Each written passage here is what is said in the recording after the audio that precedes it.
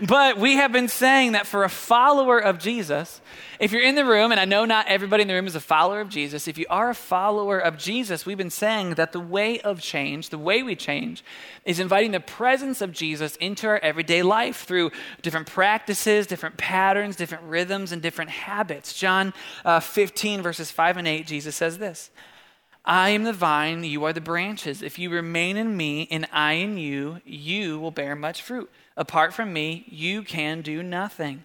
This is to my Father's glory that you bear much fruit, showing yourselves to be my disciples. As we talk about this idea of being a disciple, of following Jesus, of practicing the way of Jesus, what we're talking about is these different practices of abiding in him and abiding with him. It's really clear as we have these conversations, we've been saying this every week, that what we are talking about as we talk about these different practices and this way of change, we are not talking about ways that you can get God to like you. We're not talking about how we get to heaven. We're not talking about if you do these things, you can bear fruit of your own power in your own life if you do these things. And we're not talking about different works that we do of righteousness to gain God's favor. That's not what we're talking about. All of those things we believe Christ has accomplished on our behalf.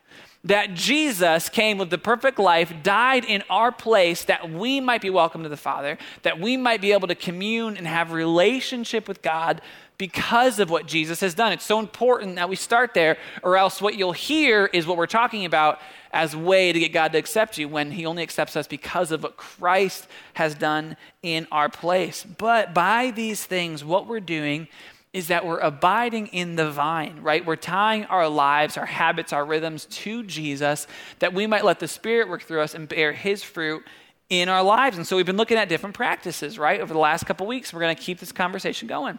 The first week, we looked at silence. We looked at how we see in the life of Christ, we see Jesus withdrawing to these quiet places to be with the Father. Not just to have some hymn time, not to fold laundry, but to be with God in the stillness and the silence, to commune with God, right? We talked about that. We live in such a busy, noisy, crazy society that idea seems a little foreign, but so important to practicing the presence of Jesus. The next week, we looked at the other side of that coin with community. That while Jesus withdrew in silence and solitude, he spent most of his life with people. He had a big community, a close community, and a very close community. That we oftentimes in our Western culture think that we can just follow Jesus on our own and just do me and Jesus, do our own thing, watch some preacher online and listen to the Hillsong album and do church. And that's not what we see in the scriptures, right? We see that following Jesus happens in community. Then last week, we looked at a practice that is probably the most foreign to our society, and that is the practice of fasting, right? We talked about this idea of fasting on Super Bowl Sunday of all weeks, right? We talked about it, and what Dan talked about was that it's almost this idea that inside of us all, the Bible refers to it as the flesh. It's almost like the Cookie Monster, right? That we want to eat, we want to gratify these desires all the time, and what fasting is simply saying, I, for a certain period of time, a specific thing, want to say no to this thing, that I might focus on Jesus as I abstain from that thing. It's an awesome practice. If you weren't here last week, challenge you to go check it out. But today, what we're doing is we're looking at the other side of the coin of fasting. If on one side of the coin is fasting, we want to look at the spiritual practice this morning of feasting. And you're like, what's he going to talk about, right? I can tell you, we're going to talk about feasting. Everybody's like, I'm not sure what this is going to be about, but I'm here for it because it sounds like my kind of sermon. A guy in the parking lot said, hey, I like feasting more than fasting. It was funny. All right, but we are going to dive into this today. As I was thinking and preparing for this, I think about how we all in our culture love feasting, right? Like I was thinking about some close friends of mine were the first kind of close friends to get married like 7 or 8 years ago. Mike and Katie had their wedding, and it was a very exciting time because it was the first of our close friends to get married, and her family's pretty Italian, so it was like a week-long event. It was great. They got married 4th of July weekend. And they got married on a Friday, but the party started Wednesday. Friends were in from town. We set up this big tent in Father the Bride's backyard, and we ate and we celebrated with friends, and we were excited for this wedding that was coming. Great time together. The next day was 4th of July, and we were going to have more partying, right? We had the rehearsal dinner, 4th of July, so we went to the church, kind of did the run-through. I was a groomsman, so you really just pay attention to the person in front of you. Doesn't really concern you too much. Went back to Father the Bride's house, had the tent in the backyard, ate. Rehearsal dinner. Great time, right? Next day is the wedding. We get the wedding over with so we can get to the reception, and we get to the reception and we dance and we eat and we dance and we eat and we eat and we dance and we eat so that we can dance more. And it was a great time together. You know, you go to a wedding, have a great time. We danced so late into the night that we needed to order more pizzas to fuel us up. So we ordered more pizzas and continued to feast together, no lie, into the night. Next day was Saturday, so we took all the extra food back to Father the Bride's house under the tent, open presents. There was a bouncy house there, and we continued to eat and celebrate together. I am still burning calories off from that wedding 7 years ago. We all love to celebrate and to feast together. Weddings, holidays, birthdays, barbecues as people. We love sitting and savoring the beauty of life together around the table. We know it's true, right? And in the scriptures, it's so important that we see that because sometimes we don't see a clear picture of God the Father. In the scriptures, we see a God who expresses his heart through the joy, the community, the fellowship, the celebration of feasting together around the table. You don't believe me? That's fine. I will prove it to you. We'll begin in the Old Testament, right? We see that God puts Adam and Eve, he puts them in the garden. And he says, you can eat from any tree. It's like a giant salad. Go eat from any tree you want, right? Just not that tree. If you know the story, they ate from that tree. Any tree in the garden, right? It begins with this feast. We see in the Old Testament, God delivers his people from slavery. His people are in slavery in Egypt to Pharaoh, and God delivers them from slavery, brings them to the foot of a mountain, and he gives them this law for how they're to live, how they're supposed to worship him, how they're supposed to interact with one another, how they're supposed to, all these different rituals of purity, all these different things. And in there, he gives them instruction, a law, a requirement that you guys must celebrate these feasts and festivals to remember how I've delivered you, to remember how I saved you from the hands of the Egyptians. He gave them, as part of their law, these celebrations and festivals. Some of them were a week long, right? We could see God's heart in this, that there was over 7 festivals that the Jews would have celebrated. In Psalm 23, famous psalm, we see that he prepares a table for us in the presence of our enemies. You get to the New Testament, to the Gospels, Jesus comes on the scene. And we see Jesus feasting with everybody, right? We see him eating with all kinds of people, so much so that people say, here is a glutton and a drunkard, right? They say that about Jesus because of how much he ate with people. His first miracle was turning water into wine at a wedding banquet, right? His first miracle he did, of all things, was made wine, right? Jesus feeds 5,000 people. You turn the page, 4,000, right? And he started with less food than he ended with. There's a lot more to eat when he was done feeding everybody than when the party started. He eats with his friends. We see him eating at the house of Martha and Mary. He sits down to eat with the Pharisees, and there's an unexpected guest. One of the most famous parables of Jesus is the parable of the prodigal son, right? The story where the son denies his father, takes his inheritance, and goes and lives the luxuries of this world, right? Rejects his father and goes and lives his life. But when those things run dry, as we know they do, he comes back to his father, right? Kind of creeps back in, hoping he can just eat some slop from the pigs, get a little bit of food at the servant's table. Yet the father invites him back in with a feast.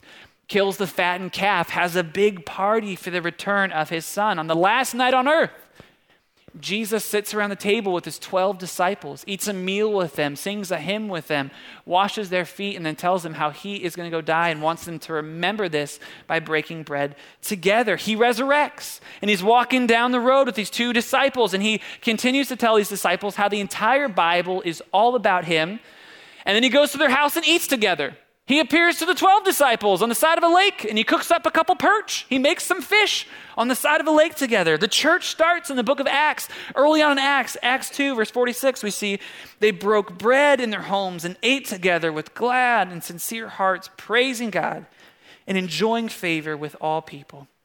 We see early on, one of the first things that the church had to figure out, one of the first problems they had to wrestle together, was that some people who were followers of Jesus, followers of the way, came from this Jewish background, where they had all these different food laws, and then other people were Gentiles. They didn't have these food laws, and they had to figure out, how do we eat together? How do we sit at the table together with these different backgrounds?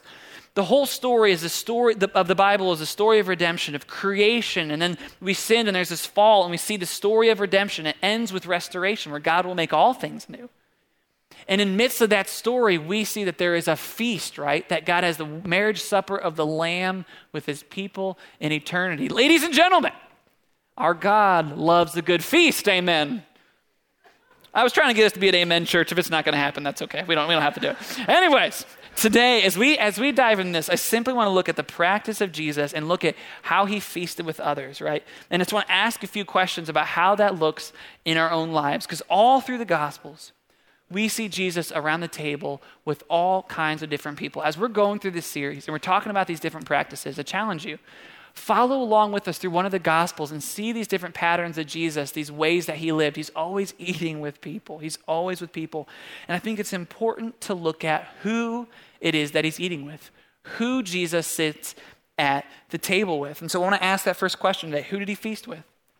We aren't going to jump right in this today, but we see Jesus feasting with all kinds of people, and we do see him eating with his friends and with his disciples. It said he eats with Martha and Mary and Lazarus, and he eats with his disciples. Jesus was a Jew. He would have celebrated these feasts together that God instructed. We see him eating with his community, but we're not going there today. We kind of looked at community a couple weeks ago.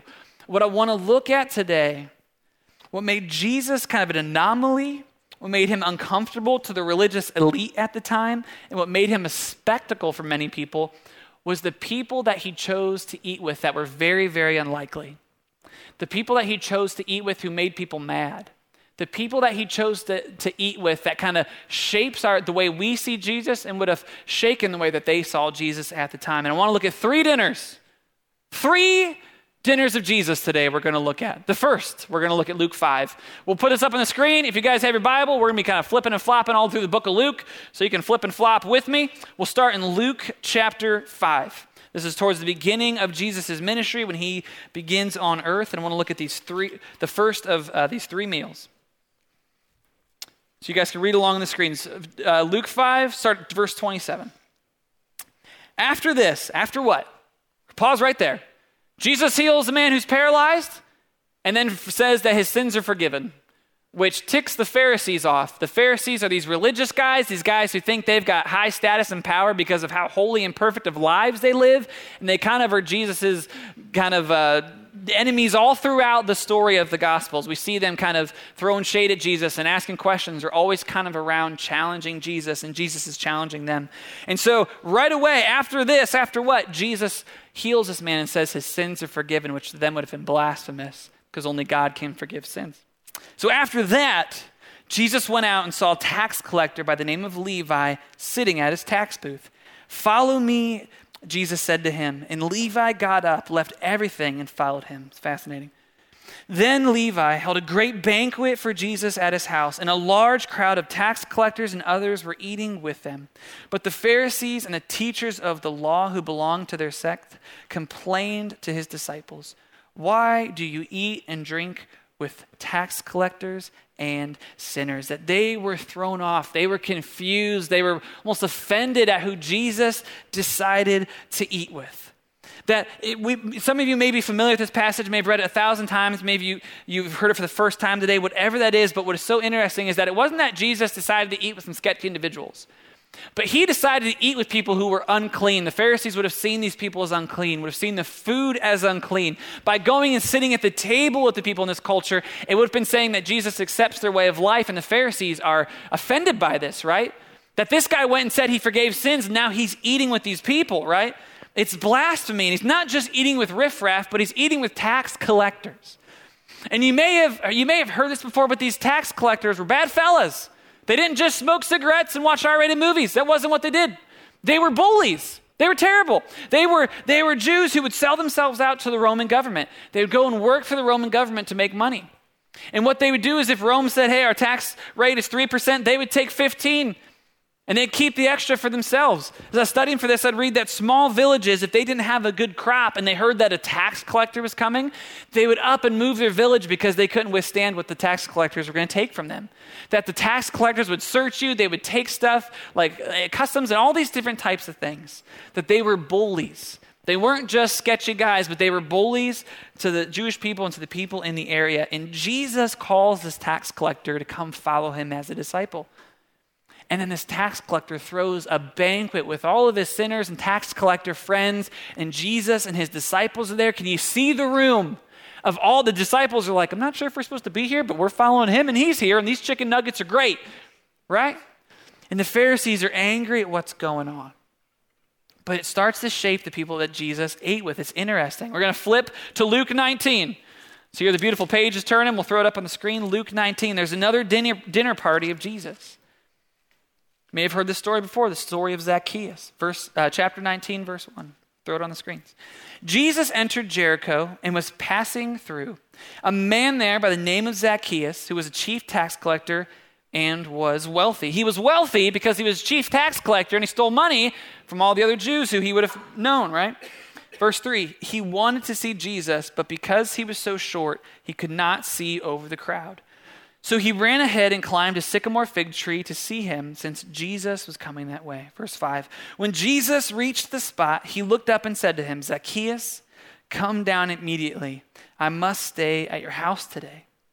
So he came down at once and welcomed Jesus gladly. All the people, look at this, all the people saw this and began to mutter, he has gone to be the guest of a sinner. You may know the story of Zacchaeus, and so often we read the story and we almost read it like Jesus is mad at Zacchaeus, right? Like, hey, get out of that tree and welcome me to dinner. Prepare a room for me and my friends, right? Like we always read it like he's mad. But I don't know if Jesus is mad, but he sees Zacchaeus. So I imagine if you're a tax collector and you're ripping people off all day that you would have all this wealth, but it's somewhere deep inside you, you'd feel a little scummy, right? That you knew what you were doing and this is how you made your living and you were rich and you had all this stuff, but inside there was still an emptiness. Sound familiar like anybody else? But that Zacchaeus was pursuing Jesus. There was something that he wanted to see. He had to see Jesus. And Jesus saw Zacchaeus' fervor for himself and said, I'm coming to your house. These two instances, we see Jesus dining and feasting with people that would have been unlikely, unexpected, unconventional, offensive, right? But these stories, we get used to these. They paint a picture for us, but at the time, it would have perplexed these guys, right? But for us as disciples and followers of Jesus, I want us to look in and see what do we pull from this? That we look at the who, but I want us to look at the why. Why did Jesus dine with these guys? Were their parties better? Probably. Right? Why? Did he just want some friends to hang out with and he thought these guys were cool? Like, why did he go? We guys don't have to flip here. We'll put it on the screens. But back to the first story of the tax collectors and the sinners at the banquet with Levi. That the Pharisees were like, why do you eat with these guys? And Jesus responds. He says, why? Jesus answered them. It is not the healthy who need a doctor, but it's the sick. Jesus says, this is the why. I have not come to call the righteous, but the sinners to repentance. He has come to call those who no one was going to call. Nobody was going to call a tax collector. No one was going to reach out to a tax collector. They were bullies, they were scum, but yet Jesus made a way to them and changed their hearts. He saw their need for grace, for mercy, for abundant life that was found in him, and he extended grace to them, extended himself to them. Look at what happens after his encounter with Zacchaeus. After he invites himself over to Zacchaeus' house and people get grumpy about it, look at what he says. Verse 8. But Zacchaeus stood up and said to the Lord, Lord, look, here and now I give half of my possessions to the poor, and if I have cheated anyone out of anything, I will pay back 4 times the amount. And Jesus said to him, today salvation has come to this house because this man too is a son of Abraham. And this is the why. Verse 10, for the Son of Man came to seek and to save the lost. That Jesus, in an unexpected way, he feasted with outsiders because Jesus came for outsiders. As we keep going, we'll look at who that is. The heart of God we see in these passages for all people. His original purpose was for Abraham, that all would be blessed through the line, through Abraham. And Jesus was fulfilling this. We see it when Jesus sits at the table with these sinners, with these tax collectors. He is extending the kingdom of God one meal at a time, right? That he was showing that God's kingdom, that God's way, that the economy of God is different than what we expect. It's different than the way that our minds and our economy and our kingdoms work. He was offering a seat at the table to those who no one would have offered a seat to.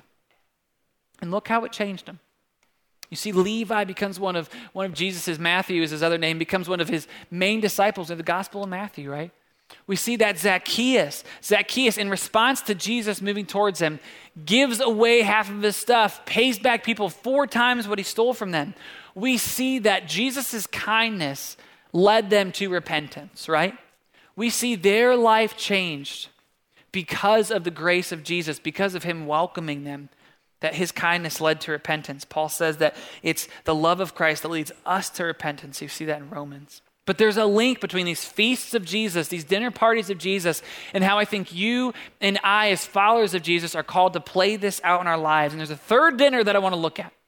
Dinner number 3 for the day, where we see Jesus interacting in a different way. He sits down this time, not with tax collectors, not with sinners, but he sits down with the Pharisees, the guys who've kind of been tracking him, who've been pushing on him, who've been challenging him.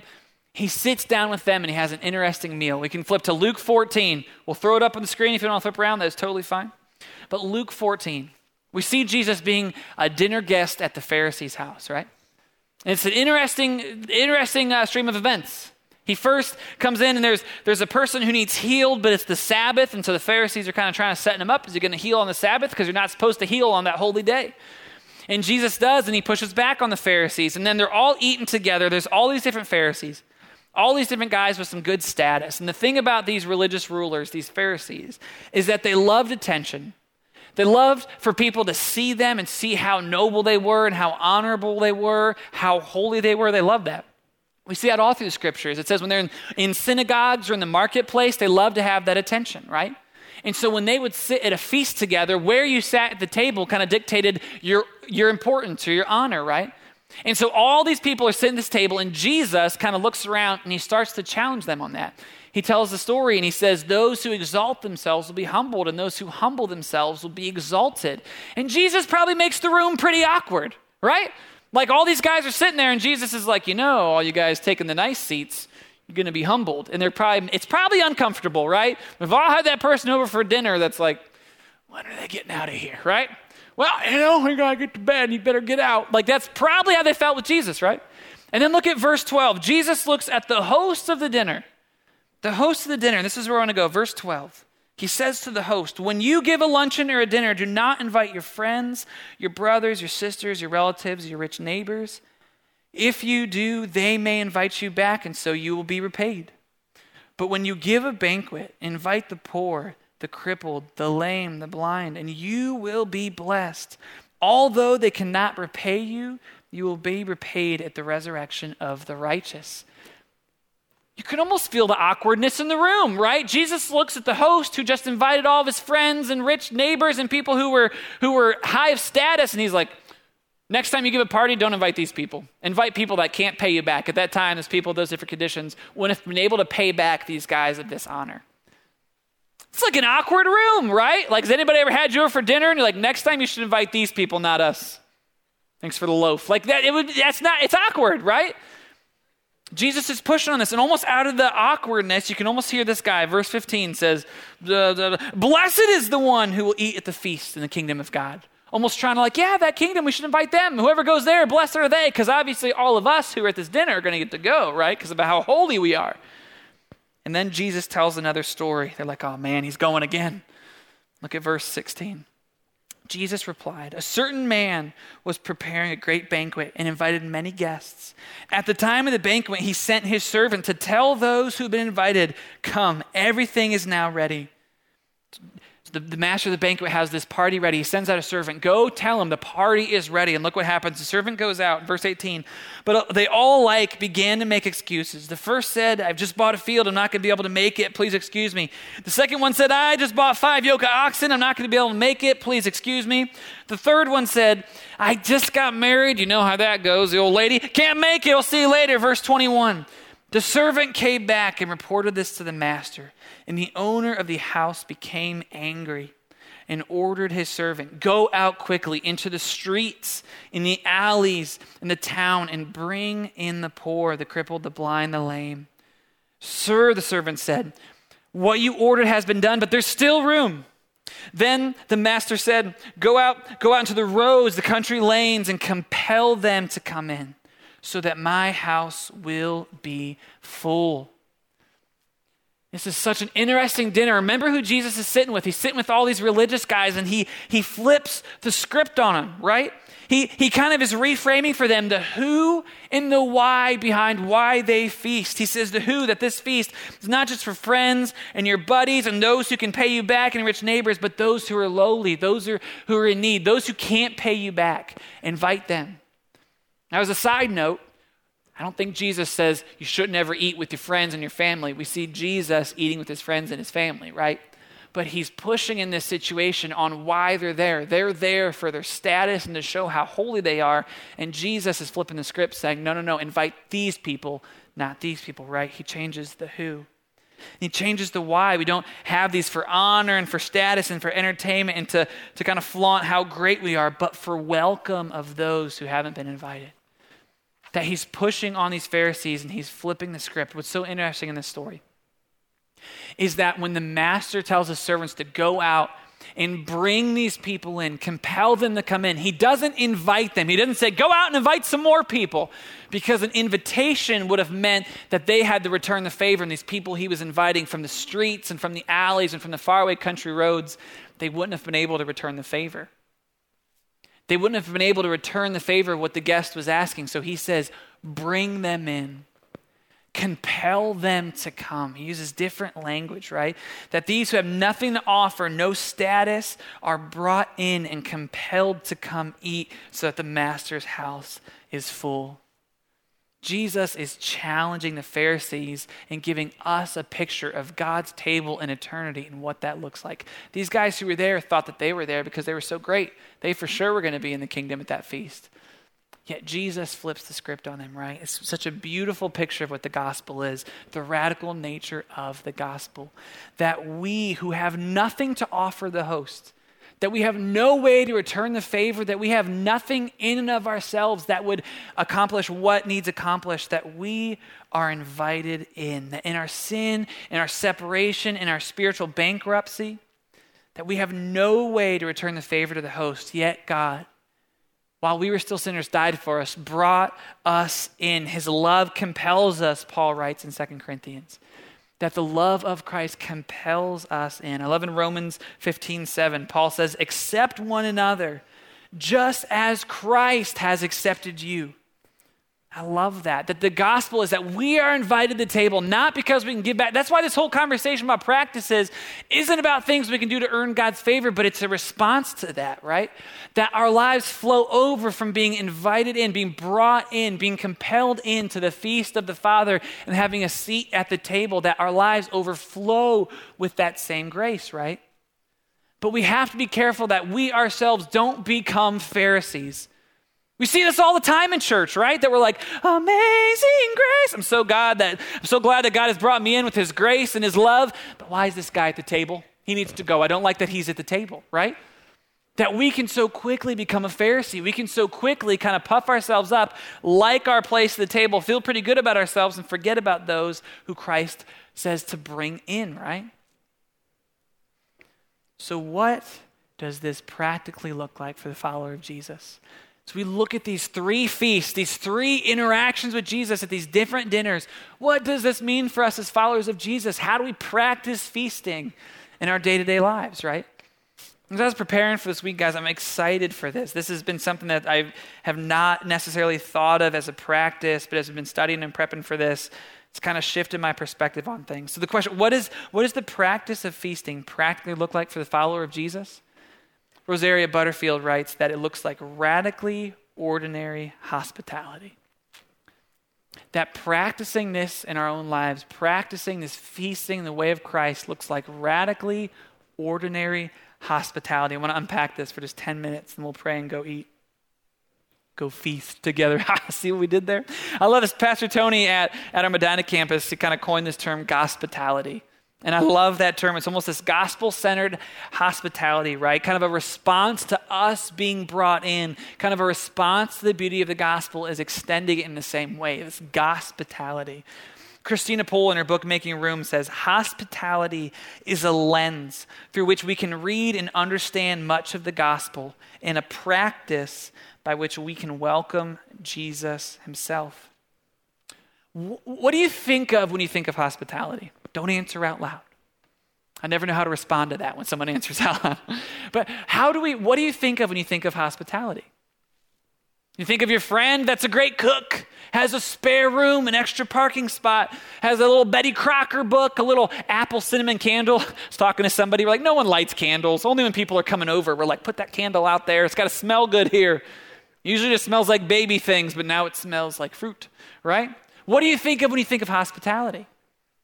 That we think of like, oh, my friend who can cook and that person who can bake, that person who's got the space, like those are hospitable people.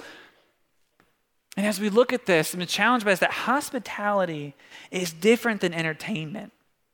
Not that entertainment's bad, but it's not like those people could be hospitable, those people got the means to entertain, and we just go and be entertained. Like it's a different thing, right?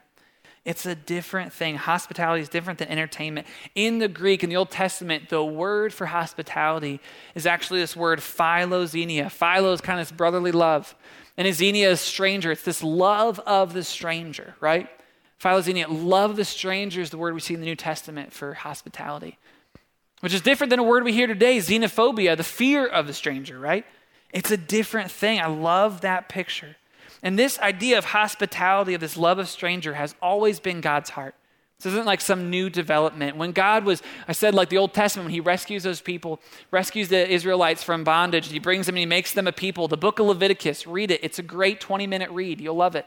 That was a joke. The book of Leviticus is a lot of sacrifices and confusing things in there. But in the midst of that book, when God is giving some instructions to his people, he tells them this, Leviticus 19:34, the foreigner residing among you must be treated as your native born.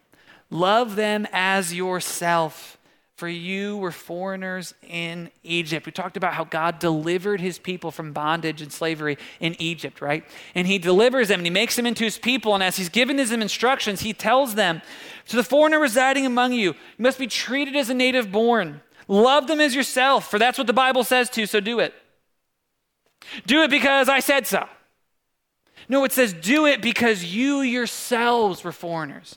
You yourselves know what it feels like to be distant and to be in slavery and to be separated from home and God. You know what that's like.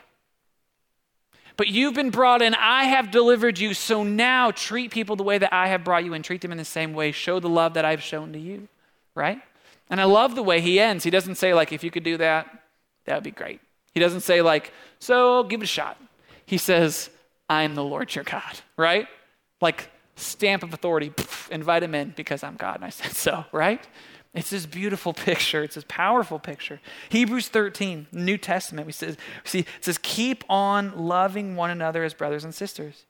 Do not forget to show hospitality to strangers, for by doing so, some people have shown hospitality to angels without knowing it.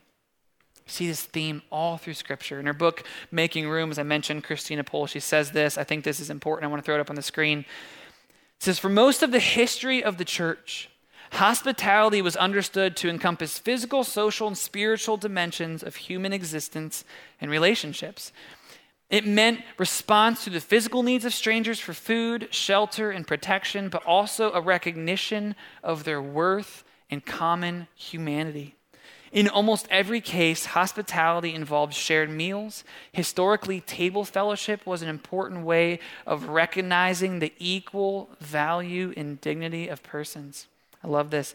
Even a superficial review of the first 17 centuries of church history, if you look at church history and you look kind of back at the history of the church throughout the ages, it reveals the importance of hospitality to the spread and the credibility of the gospel. That hospitality, as you look at church history, gave credibility to the gospel. I love that. What Jesus did when he sat with tax collectors, when he invited in the foreigner, when he befriended the ones who were unlikely, was that he saw people as humans, saw them with a story, and he offered them hospitality. He offered them himself, right? And in many cases today, I think what ends up happening is we end up replacing the dinner table with a screen, right? And so we don't see the humanity in people. We don't sit across and hear people's stories, but we become names on a screen, right? Become people of a party, names on a screen, members of a group, obstacle to our comfy lives, and we fail to see each other as image bearers, as people. We fail to see our common humanity, right? But the gospel calls us to welcome the stranger and to show hospitality. So just as we close, what does that look like? You're like, Am I supposed to pick a guy up off the street today? Is that what he's asking me to do? Like, what does this look like, right? I just want to look at where and I want to look at who, and then we'll pray. And I want to start with the where. I love Tim Keller as he's talking about this. He says that we all have a home space, right? We all have a home space. Whether you're in high school and you live in your parents' basement, whether you have a house, whether you have an apartment, whatever it is, we all have this home space, right? This place of respite, of comfort, of relaxation, of safety, whatever that is, whatever is our place where we kick our shoes off and this is my time, whatever that is. It's inviting people into that place. Maybe your home. Like I said, it may be your lunch table, favorite coffee shop, friend gatherings, whatever that is. It's inviting someone into that. I think my wife has some extended family that we spend holidays with, and I think they're my cousins. I don't know, but we get together for a lot of different holidays, and it's so cool because a lot of different holidays they have all the families over there. It's like 97 kids running around, and there's always every single time there's like 3 people you've never seen in your life, and it's different people at every single meal, right? And it's so cool. We'll get together to pray before the meal. And before we pray, they're like, this is Janice and Roger. They're new to the church, had nowhere to go, near the state. So we brought them on over for dinner. What's up, Janice and Roger? It's great, right? Or once in a while, this is Fred. He's the neighbor and his wife just passed. And so he's kind of his first Christmas by himself. So we invited him over. Like, what's up, Fred? And then their kids start bringing over their neighbors. And it's such a cool picture of hospitality, right? I also have a friend named Eli. He lives in New York City. We used to play in a band together. He comes into town once or twice a year. And the 4 of us who are in the band, we get together and we go to Steak and Shake and we have lunch together, dinner together. You can't eat Steak and Shake before 7 o'clock p.m. You got to eat it after. But we go to Steak and Shake together. And every time, Eli has someone with him. Maybe a family member they hasn't seen in a while, and maybe an old friend, and maybe somebody that he met in New York who moved back here that he wants to bring, whatever it is. Eli's always got somebody with him. Showing hospitality by inviting it into his home space, into this friend group, inviting the stranger in. And I know what you may be thinking because I'm a psychic, but you may be thinking my house is I'm not. That was a joke. I just never know if you know I'm joking or not. I'm not going back to that church with the psychic pastor. That was weird. I'm not. But what many of you may be thinking is that you're like, my house is always a mess. I live in my parents' basement. I'm just in this small apartment. When we upgrade, when we get our bigger house, then we'll start doing this. Like there's all these different kind of things for reasons that we don't want to practice hospitality or think that we can't right now, right? But it's interesting. You look at the Gospels, you look at the story of Jesus, you never hear about his house. It's not like Jesus, invited the disciples over to his condo. Like you don't see that. Jesus is inviting himself over, right? We see Jesus extending hospitality even with no home of his own. I remember back when Ethan, you guys know Ethan Taylor, one of our interns, he was early on, he kind of came over for someone's house at dinner, and I don't think he could cook because he showed up with a beautiful tray of cosmic brownies still wrapped in the plastic. Just invite yourself over and show up with some food. Whatever, it's fine. Either way. But we see Jesus inviting himself over, and we see him being both the guest, but we also see Jesus being the host in these situations, right? Because we see Jesus extending hospitality, giving away of himself. Because I think that hospitality is first and foremost a heart posture. I don't think it's a matter of the means you have or the square footage or how good of home ec you did in high school. I think it's a heart posture. And we see that displayed through Christ. I love a pastor named Sam Alberry says this: your home may be one of the most significant weapons in God's arsenal that you possess. Your kitchen table may be every bit as significant, I would say more significant than the pulpit in making known the love of Christ. I love that. So you figure out what your where is, where this happens at in your home space. Now think about this as we talk about the who. I know it's like, am I supposed to pick up a guy? Who are you talking about, right? I don't know who this is in your life, right? But I think we can get there just thinking through a couple different things. I know this is simple, but I think it begins with prayer, right? That we might have eyes to see, ears to hear, that we might see people the way that Christ saw them. I think that Jesus saw people different. I don't think he saw Levi and was like, ew. I don't think he saw Zacchaeus and was like, why is that dude in a tree? But he saw people differently. That we might pray that our hearts might be aligned with the heart of Christ, that we might see people in the same way. As we think about the who, I think that we will see people differently when we slow down. As I was talking with Adam this week, what's interesting is that all these different practices that we're talking about, they aren't just kind of like you're not at the grocery store and you're like, ooh, I'll have a little bit of community, a little small slice of silence, fasting, no thanks, But it's not just these random things that we pick, right? But as we talk about feasting together, we're like, man, it looks like community, and it's a way that we can celebrate, and it's a way that we can practice generosity, and it's a way that we can come together. And how do we get there? How do we align our minds to see people the way Christ said? Well, we have to withdraw and be with him and meditate on his word and come to the Father in prayer. It's a whole new ecosystem of the way that we live.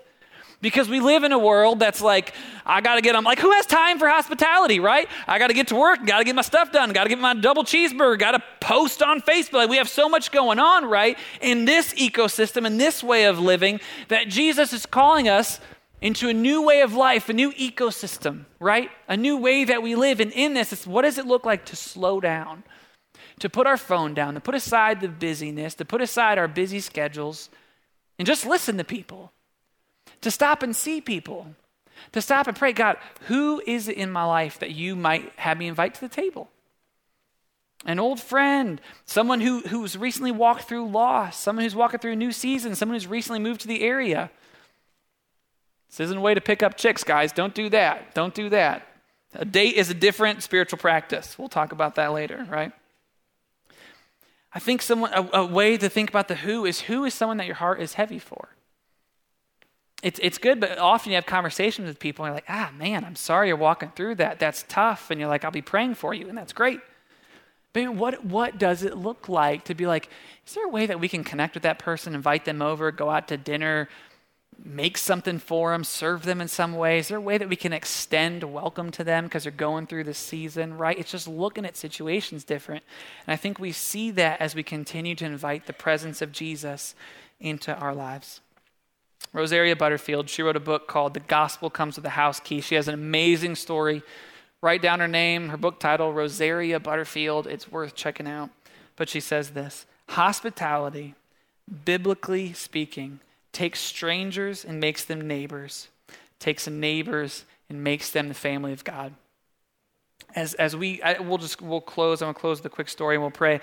I'm starting to, get to the point of my pastoral thing where I say we're going to end here for like 15 minutes straight. But really, I want to tell a story that we're going to end.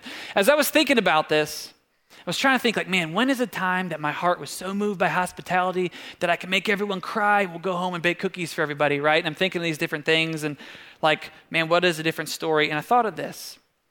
Sometimes I think we can overcomplicate this, right? We have this picture of hospitality with the candles and the spare room and the cookies and all this stuff, right? We can make it into this big thing. But I thought about this.